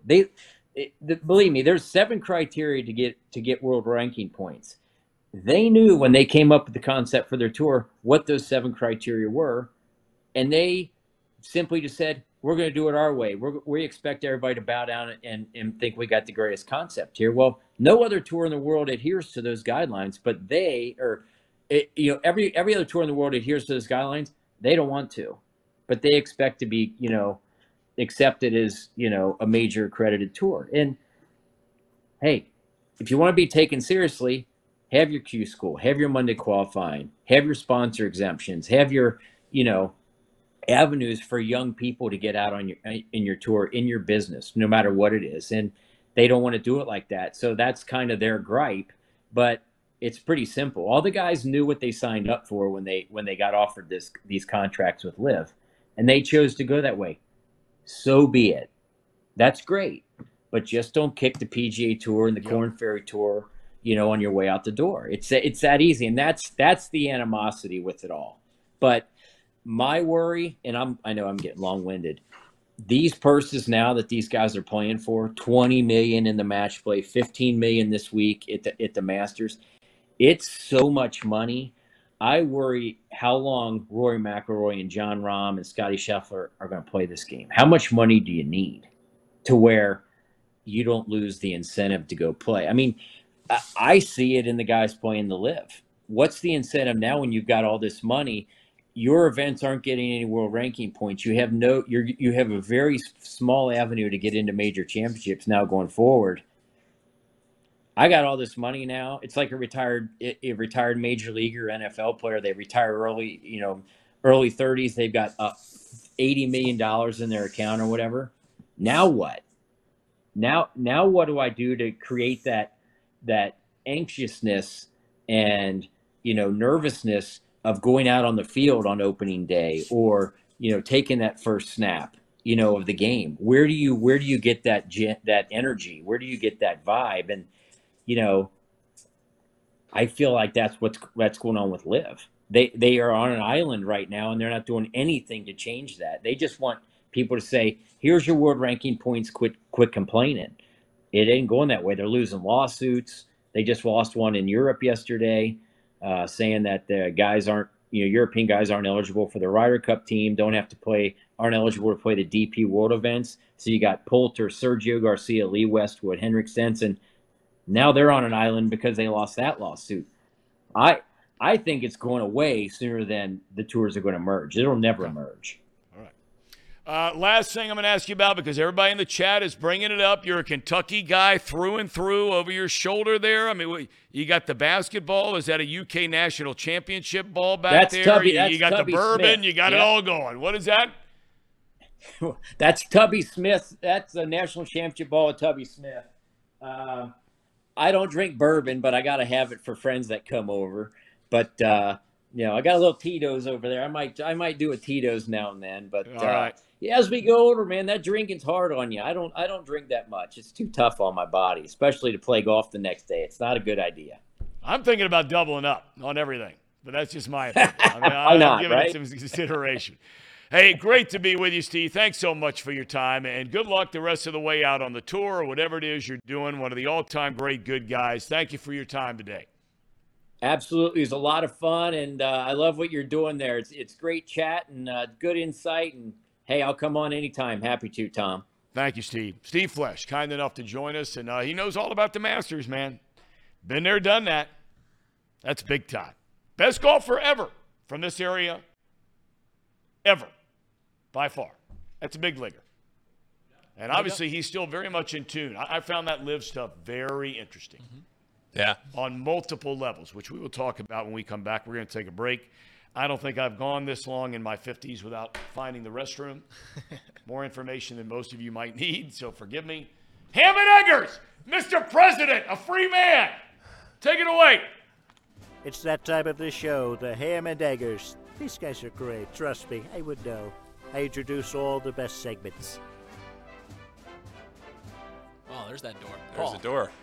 Hey, Reid, talk to me. Yeah, I mean, that was a long interview. It was a great interview. That and was I found basically myself, a big interview. Yeah, it was the big interview on a Thursday. That's kind of content we give here on Chatterbox Sports. We give you back-to-back big interviews, and I found myself, constantly feeling the need to be rehydrated throughout the interview. Gotta streamline my focus, and I kept going to this old Pawnee water. It's a new premium alkaline water, and I gotta tell you, Paul, you've had it. I have had it a lot. This stuff tastes great. It's the natural limestone filtration. They make it right here in Hamilton, Ohio. Unlike the artificial processing that those other brands use, and the result is a healthy alkaline water that is also the best tasting water in the world. Visit their website at pawneewater.com. That's PAHHNI water.com. And that's where you can get some of this great tasting water. Paul? That's absolutely right. I love coming on this show. Why do you love coming on this show? Well, So come off the bench to on the bench, it really feels like you show up at the park. You're not an everyday player, and then coach announces the lineup. They're like, "Hey, Reid, you're behind the dish today." You're like, "Heck yeah, I get to play today." That's why I like it. I like coming off the bench and love being a part, chopping it up with Big League Paul and the former professional and Thom and also Casey when he's on the show. I just love coming on. What do you think Casey's doing today? Casey is stressing so much over this show right now. Oh, 100%. He is not even relaxing right now. Yeah. There is no doubt in my mind that Casey has been watching this show for the last hour and 21 minutes and thinking, please, God, don't let anything go wrong. Anyway. Well, we started off a little rocky. Let's start off a little rocky. I do love that we have it. This is a new chair for you, so you haven't figured out the Casey window. No, the CW, the Casey window, and we're working on it. Yeah, we're all right. We are. That the home improvement thing is what I think of almost every time Casey gets back here and then starts to like move the thing around. I'm always thinking home improvement. Yep. Reid, you want to scroll up here a little bit on the. There we go. Scroll up a little bit. Yeah. Because we got to talk about Tracy Jones. Oh yeah. Which is brought to you by Encore Technologies. Tracy's about to come on. Encore Technologies provides IT solutions for a data-centered world with a suite of services from mobile computing to desktop to data center, supporting both centralized and work-from-home computing models to improve efficiency and productivity. Ha-ha! Look at that. Yes. Let's go, Reid. Yes. Visit Encore.tech. The path to innovation begins here. Look at that. That was great. Come on in right off the bench, filling in for Casey. We got it going. You know what was a name? Just my baseball nerdiness came out was Thom mentioned Brandon Webb earlier from Kentucky. I've been looking at a pitcher, man. Thom, I know he got injured, but has anyone had the career exactly like he had? So just to fill you in, he wins the Cy Young, the National League Cy Young in 2006.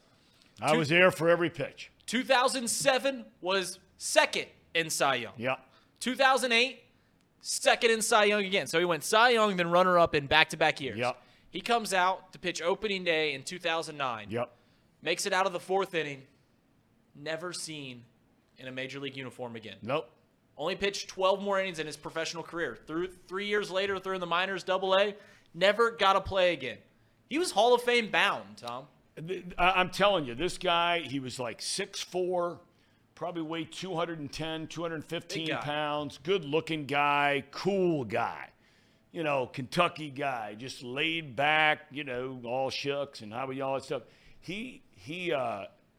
I'll never forget the story of, I think it was Mark Grace, but the person is irrelevant. Nobody knew who Brandon Webb was. And he shows up in spring training, and somebody, I thought it was Grace, it might be somebody else, is out playing catch with him to get loose before batting practice. Just throwing the ball, playing catch. And the ball is just falling off the table, just playing catch. And I think it was Grace who said, man, I don't know who this guy is, but, I know he's a pitcher. But he said, if he pitches like he just plays catch, there are a whole lot of guys that are in a lot of trouble in the not-too-distant future. And that's exactly – he wasn't. But he basically was a one-pitch pitcher. But he had such incredible movement on his fastball as a sinker. Yeah. And guys that would try to hit it would tell you it'd be like hitting a dumbbell.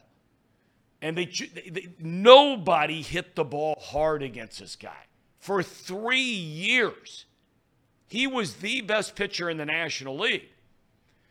And then all of a sudden, that's why – and we had Dr. Timothy Kremchek, who's one of the most well-known, one of the 2 or 3 best surgeons for Tommy John in the world, Tommy John being the elbow. But one thing medical science has never been able to do, and think about all the advances we made in medicine, right? The one thing medical science has never been able to do is fix the shoulder.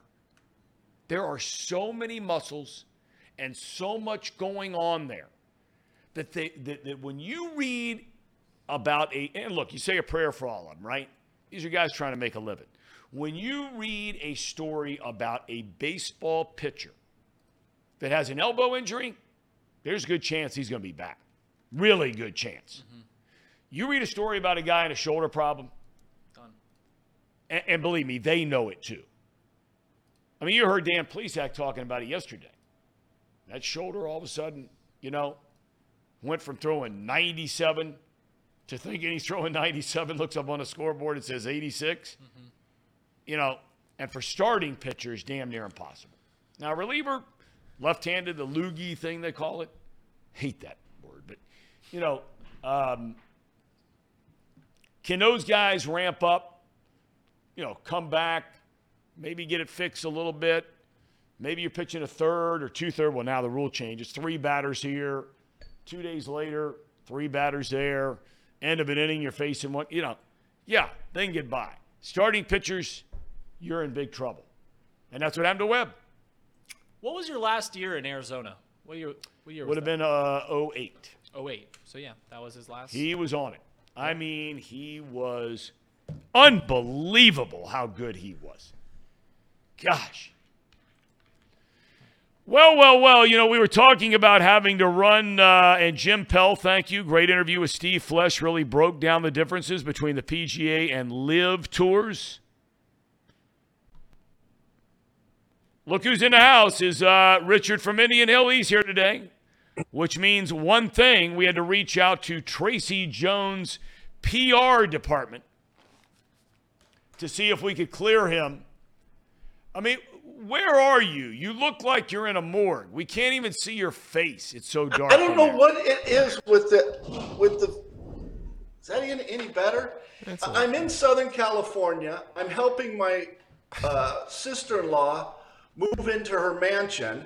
I cleaned 5 bathrooms yesterday. I cleaned them? Probably 10. I am so exhausted I can't think. I have no running water. I haven't showered for a day and a half. So please, if I don't bring my A game today, I apologize. But I am exhausted, Thom. Absolutely. My character would never. Let me walk this back a minute, Tracer. It's good to have you back.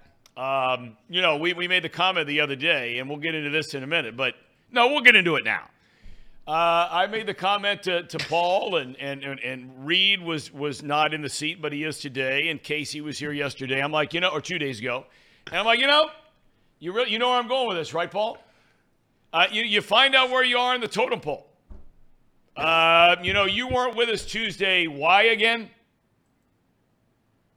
What was it? I forget. I can't even think. Brenneman and Jones. Brenneman and Jones. Oh, yeah. Hold on. Yes, I do. I was working with not hold on a second. That's where you were. So, but you know what? I got to tell you, his question, and this is on Brenneman and Jones on baseball on WLW. Marty's question to me, and I apologize for missing, but your dad will get very upset if I'm not on time. Asked me, who does a better interview, Marty or my son, Thom? And you know what I said? What? Without a doubt, Thom is better. And I said, Marty, not that you're not bad, you're not a network guy. Marty, you're more of a Midwest type broadcaster, and Thom's just like a step above. Thom looks big time. Marty, at times you look a little disheveled. And I said, Marty, I think you could get better because I think Thom's peaked out. If you work with me for another 5 years, I think you could overtake Thom. So I did miss the show, but I paid you a lot of compliment there. He was not happy either. Well, you know what? He'll get by. I got to tell you what, the guy has shown me, though, I was wondering at his age if he was much of a quote-unquote gamer anymore. Okay? For a long time, he was a gamer. Then you start making a lot of money like some of the players and all this kind of stuff. You get a little comfortable. I got to tell you, last night and about 7 days ago, downpour rain. Not last night, it was warm, but just pouring down rain for 2 straight hours. Week before, pouring down rain, 35 degrees. He sat outside the entire game at our son's lacrosse games. Never complained one time. He really is something, and I kid around with him a lot, but I hope I'm as in good a shape as he is, both mentally and physically. You know, Thom, you know how difficult it is to work with me. Go ahead. Oh, no. Uh-oh. And it really is difficult to work with him. You went out on us there a second there. You went out a second. So go ahead if you were starting to say something. We missed it. No, it's just he's so talented, and some things, when I say things, I don't catch him off guard at all. I mean, I never catch him flat-footed, and he comes right back at me. He's so sharp mentally and physically. I'm really impressed with your dad. He's 80, what's he, 86? 87? No, he just turned 80. Well, he looks 79. Yeah, a little beat up. A little beat up. No, he's great. I don't know. He has good days and not so good like the rest of us. All right. I want to get back to this thing of what you're doing there in the house. I mean, I can just tell by the look in the room. There's nothing hung yet, but I can tell by the lighting. I can tell by the windows. This is a big league joint. And you're telling me, is it under construction still? You have no running water. You're sleeping there, what, on a mattress on the floor? Why can't you shower? What's going on? There's no running water. I have to, and you guys aren't going to believe this because sometimes I stretch a story. I don't know if you've ever noticed that, sometimes exaggerate. But I'm actually going to the bathroom in a portalette that's outside of this house. This house has been under construction for 2.5 years. And if you hear noises in the background, they're getting ready to lay the concrete. We're having the plumbers here later on this afternoon. They're going to take care of the back house, which Danae and I are staying in. And it's a very nice house, but a lot of work and very expensive. But I haven't had a cup of coffee, Thom. I'm tired as a son of a gun. And I don't know how you ham and eggers out there actually use your hands to work. I mean, I've got blisters on. These hands haven't done any work, manual labor in years. And I don't know how you guys do it. I really don't. Reid, you're a fix-it kind of a guy using your hands. You got any advice for Tracer? Yeah, I don't know. Just be tougher, Tracy. I know you're from California. I mean, I'm renovating my home right now, and I'm doing it all myself. I'm learning on the fly, and you got working hands. Got to get some calluses on there. Just got to be a little tougher, Tracy. I don't know what to tell you. Listen to this, boys. Listen to this. Are you ready for this? So yes. I'm cleaning the toilets. I'm on my 5th toilet, right? And I'm scrubbing. I've got CLR. See, I know the chemicals too. Well, I start to get a little lightheaded. So I come out of the bathroom and my sister-in-law says, Trace, you can take a 15-minute break. And I look over at her and I go, what does that mean? She says, in California, honest to God, if you work 4 hours, you get 15 minutes off to take a break. Can you believe that, Thom? Well, I mean, I got no problem with that. I have no problem if you work for 4 hours, you get a 15-minute break. I got no problem with that. Oh, come on. I don't have a problem with that at all. I mean, I might have a lot of problems with things. Matter of fact, 99% of the things in California I'd probably have a problem with. But a 15-minute break, I mean, come on. 15 minutes after 4, what's a big deal? Guy goes out, has a smoke. Guy goes out, calls his wife. I mean, come on. But what's see, this is where I'm really good, and you guys would be really proud of me. I negotiated a deal where I worked 4 hours and took a 2-hour break. So it was very beneficial. So I needed to really take some time off and recoup. But can you imagine me scrubbing the toilet? Is that a great visual? How hard can it be to scrub a toilet? Well, I mean, the things it's been are there this for big around. I mean, it takes you 4 minutes to scrub a toilet. Not if you do a good job. You got to get under the seats. You got to get down because you know us guys sometimes miss the toilet and it trickles down the sides. You got to get all that. There's a lot to cleaning the toilet, Thom. You got to use the right brushes. You got to get the film that's on it. There's a lot to it. I could probably write a book on cleaning toilets now because I'm really, really good, just like at everything else I'm good at. Well, here's though what I'm having a hard time understanding, and I'm not the brightest bulb in the room. You're staying at a guest house that doesn't have running water. You can't have a cup of coffee. Clearly, the electricity is working, but if you don't have water to pour in the coffee maker, right, you can't make a cup of coffee. Big leaguer like you, I mean, I have to believe, virtually on every other corner out there in Southern California, there's a Four Seasons, there's a Ritz-Carlton, there's a, high-end Marriott, whatever it might be. Why in the world are you and Danae not staying there where you get a good night's sleep? The two separate beds, I get it. You get a good night's sleep, you take a shower, and, there's a cup of coffee waiting for you down there in the lobby the next morning. Because I'm extremely cheap. I cannot do that. Thom, look, a penny saved is a penny earned. Write that down. Have you ever heard that saying? I can't justify $400 a night here in California when I could rough it for one night, suck it up, and save $400 and use that money when I come back to Bellevue and go to the Brass Ass. Do you know how many dances that can buy me?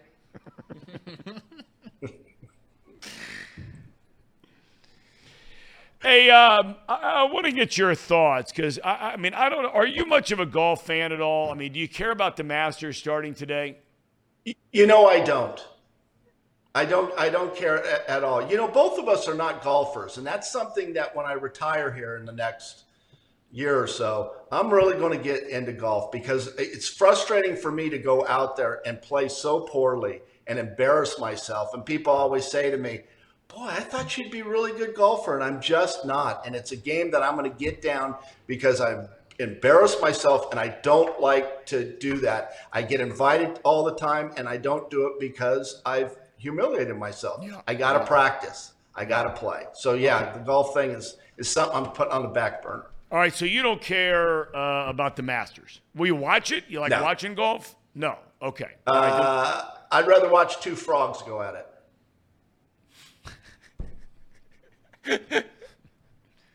What the hell are you laughing at over there? You guys think that's funny? Hey, I got a question for you, Thom.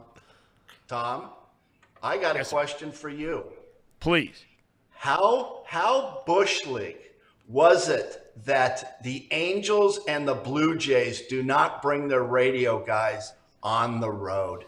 That is absolutely Bush League, in my opinion. And what do they – I don't know how that's – and especially Toronto and the Angels. They got a lot of money. No, but I got to tell you, Tracy, those are two of the organizations that I've heard about for a long, long time. And look, Artie Moreno, the owner of the Angels, he's owned them for a long, long time. I know he takes a lot of heat there in Southern California. He was part of the original ownership with the Diamondbacks when I was there. I got to know him. I really like him as a human being. But I've never worked for him.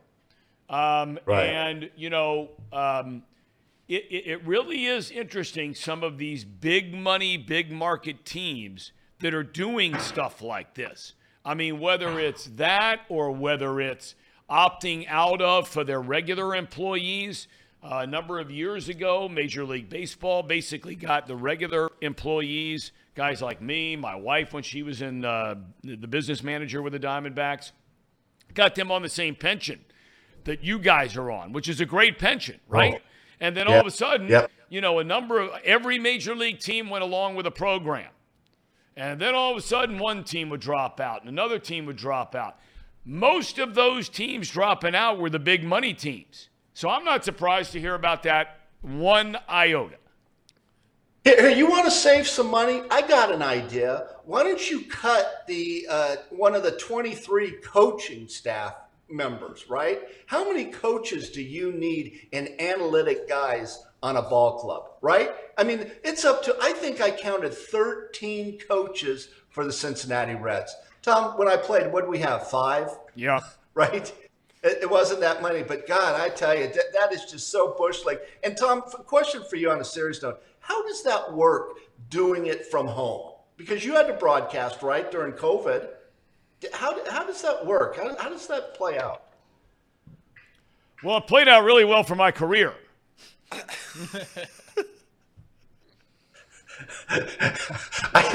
Was that when that happened? See, I didn't even know. I apologize. Let's take 2 on that, please.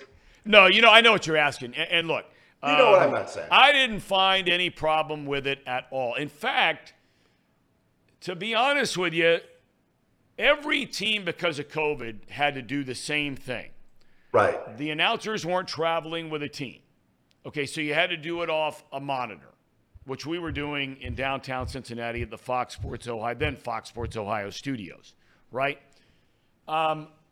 There was a lot of talk that once teams realized, and once Bally's now realized, that we don't need to spend $15,000 a day getting a truck to broadcast on the road.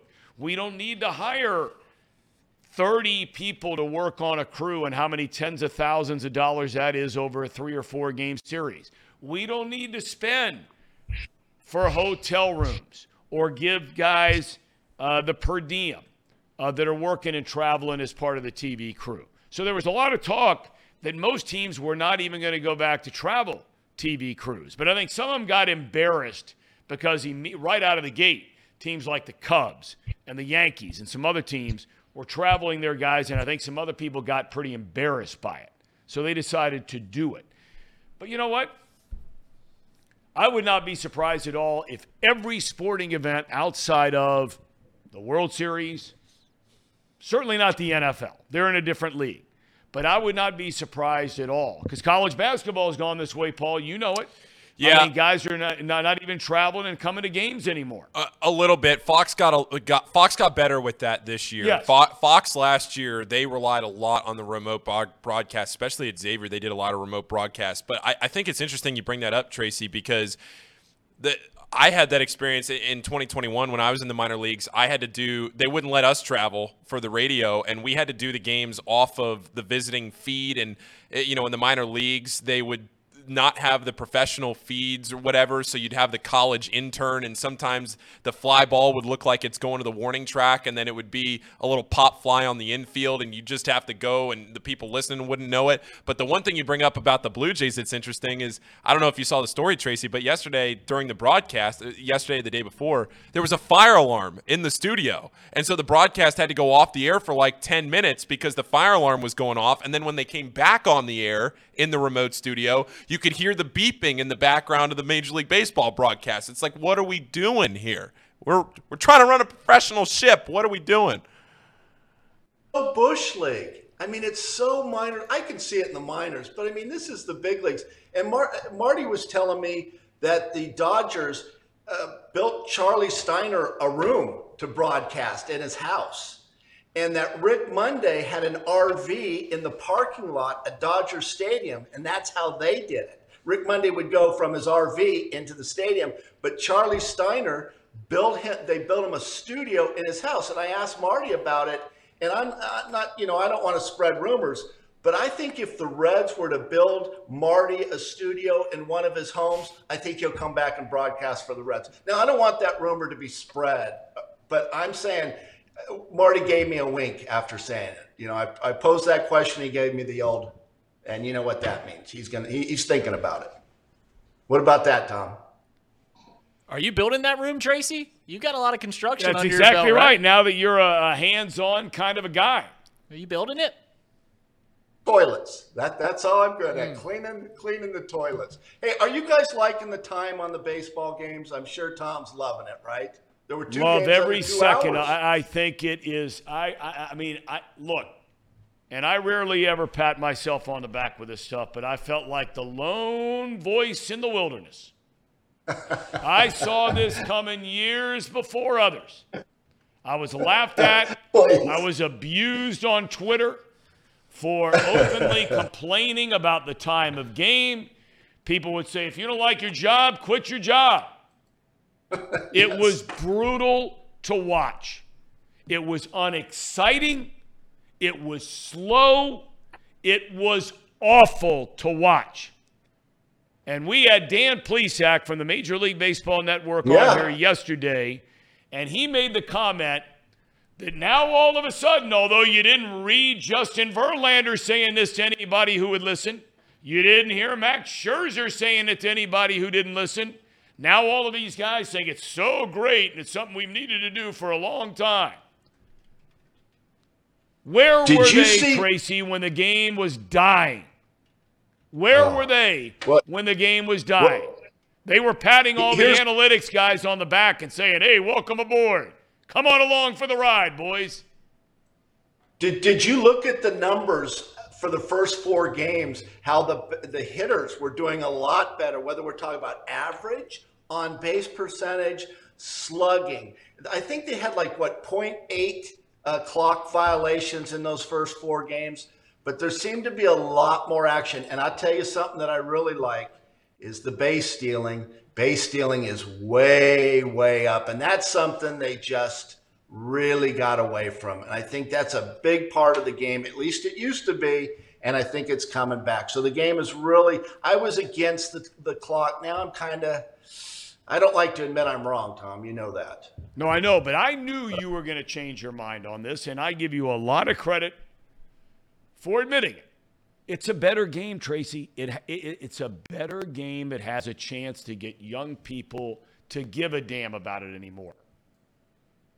Well, I think I showed a lot of courage to actually admit that I am wrong on this. I mean, it's just something that I thought I didn't like the clock. I told your dad I didn't like the clock, and he got mad. He really got mad at me. I says, Marty, I don't like the clock. I'm kind of old school.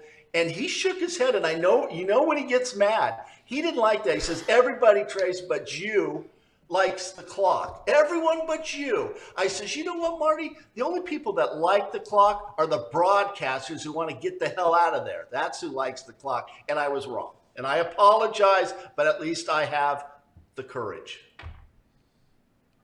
Seeing a little small ball brought in the game again, Tracy. We're seeing that. Yep. You take away the shift. Now, all of a sudden, you as a hitter, you step up there and you hit a rocket back up through the middle by the pitcher. It's not a shortstop standing there anymore to gobble it up behind a bag.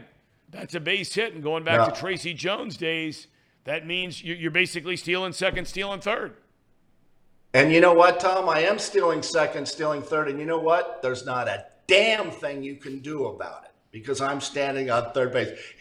Yeah, I think the game is stepped it up a little bit, and I'm happy for baseball. And we talk about the small ball, and you know who that will help is the Cincinnati Reds, right? Because they got some speed, and they can steal some bags, and I think that's really going to help the Reds. I want to, because I've been traveling around the world and everything, I kind of missed on something.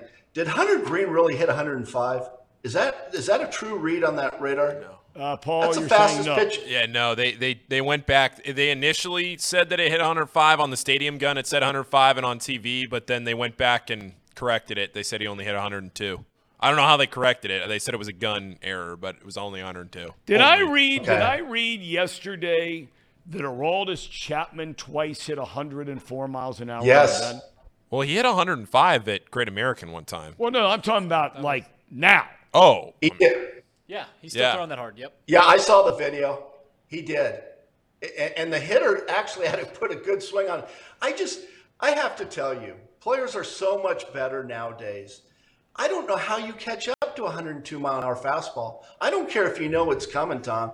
It's still, think about when Dibble was hitting 97 or Nolan Ryan. I mean, God, that ball was coming in 95. Eckersley at 95 or 94. That was fast. I couldn't hit a good fastball, period.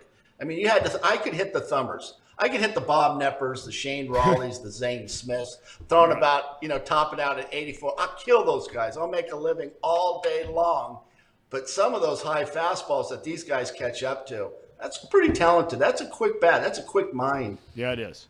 Richard from Indian Hill, your friend, acquaintance, I don't know what category you'd put him in.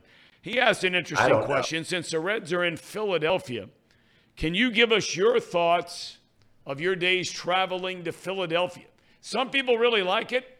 Some people not so much. I always enjoyed the place. What about you? Oh, I think Philadelphia is a pit. It's one of the worst places that I have ever played at. Pretty good hitters, ballpark veterans.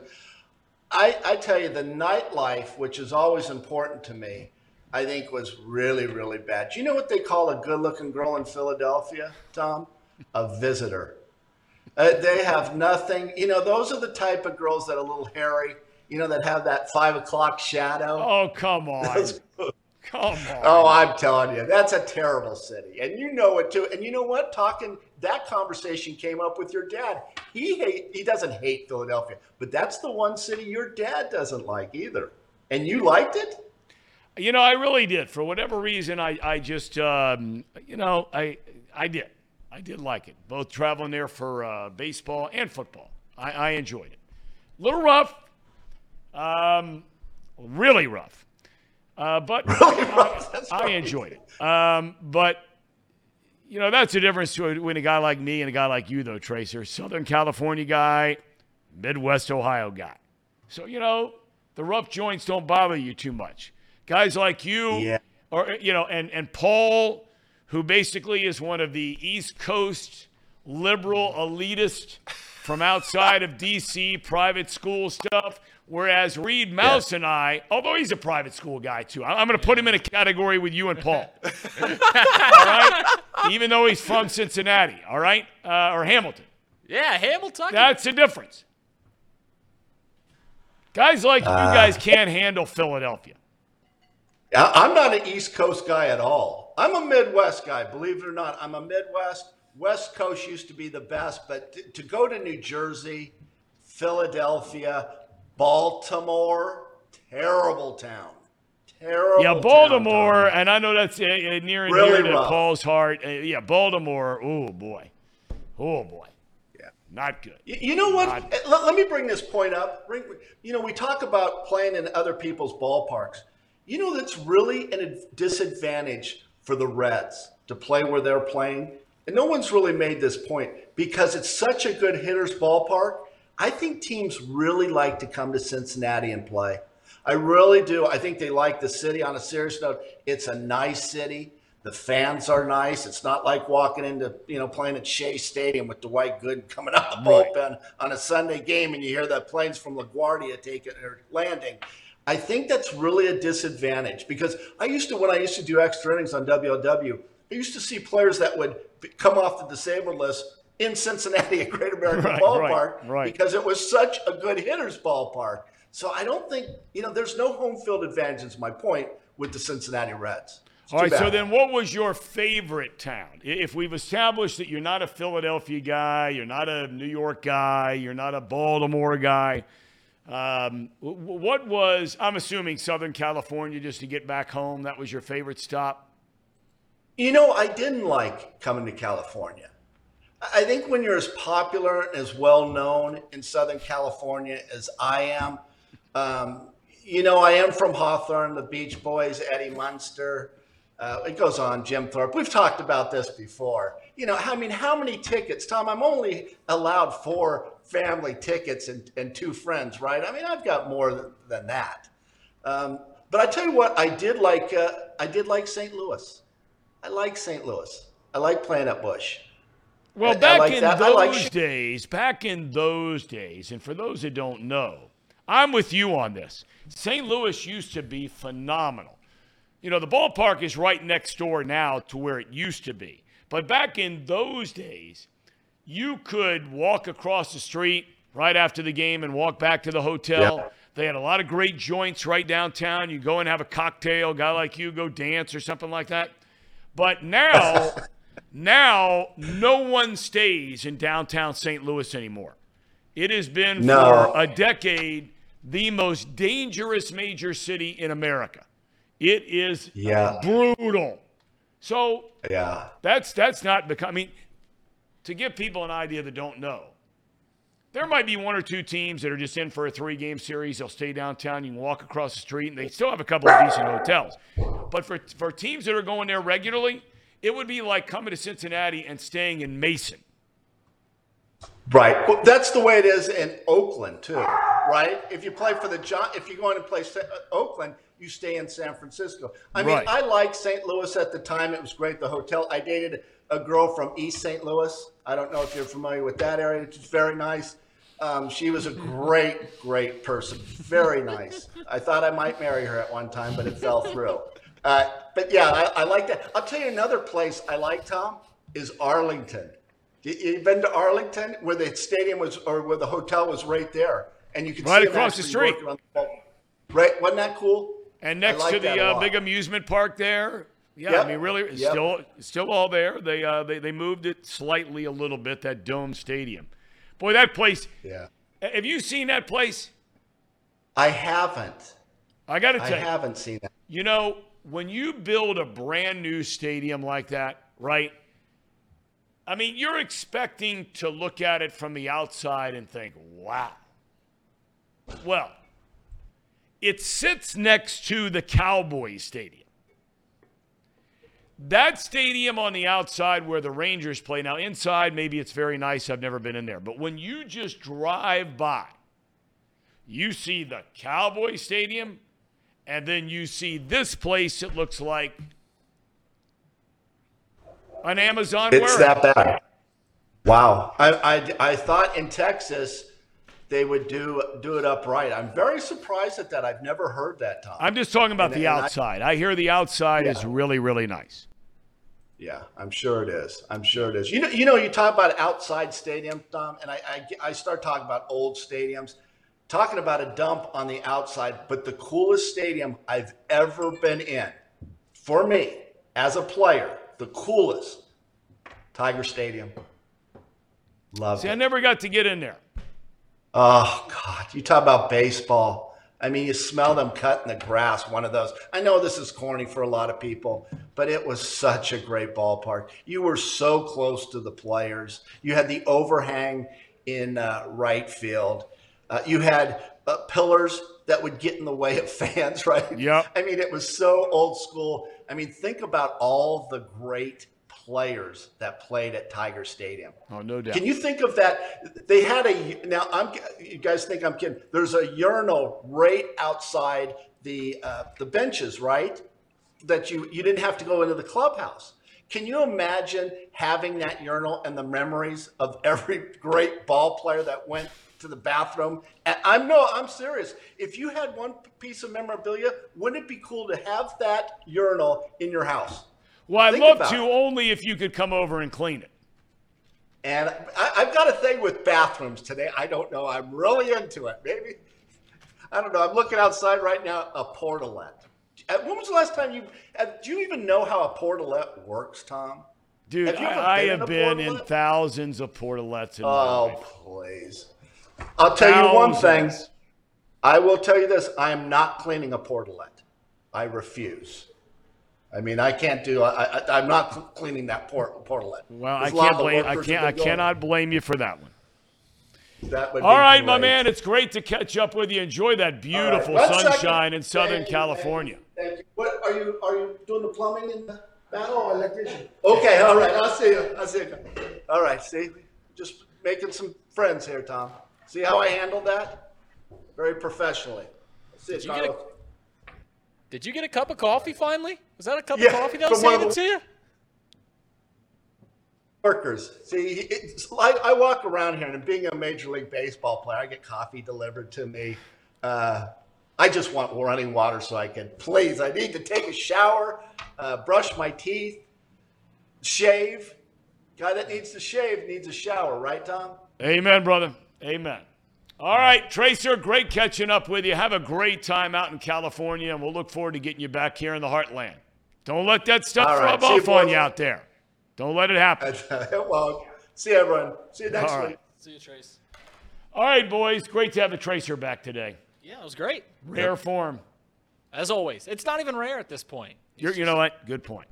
Good point. All right, we have a very quick cherry on top here before we get out. I know we're at presented by UDF. We're up against it.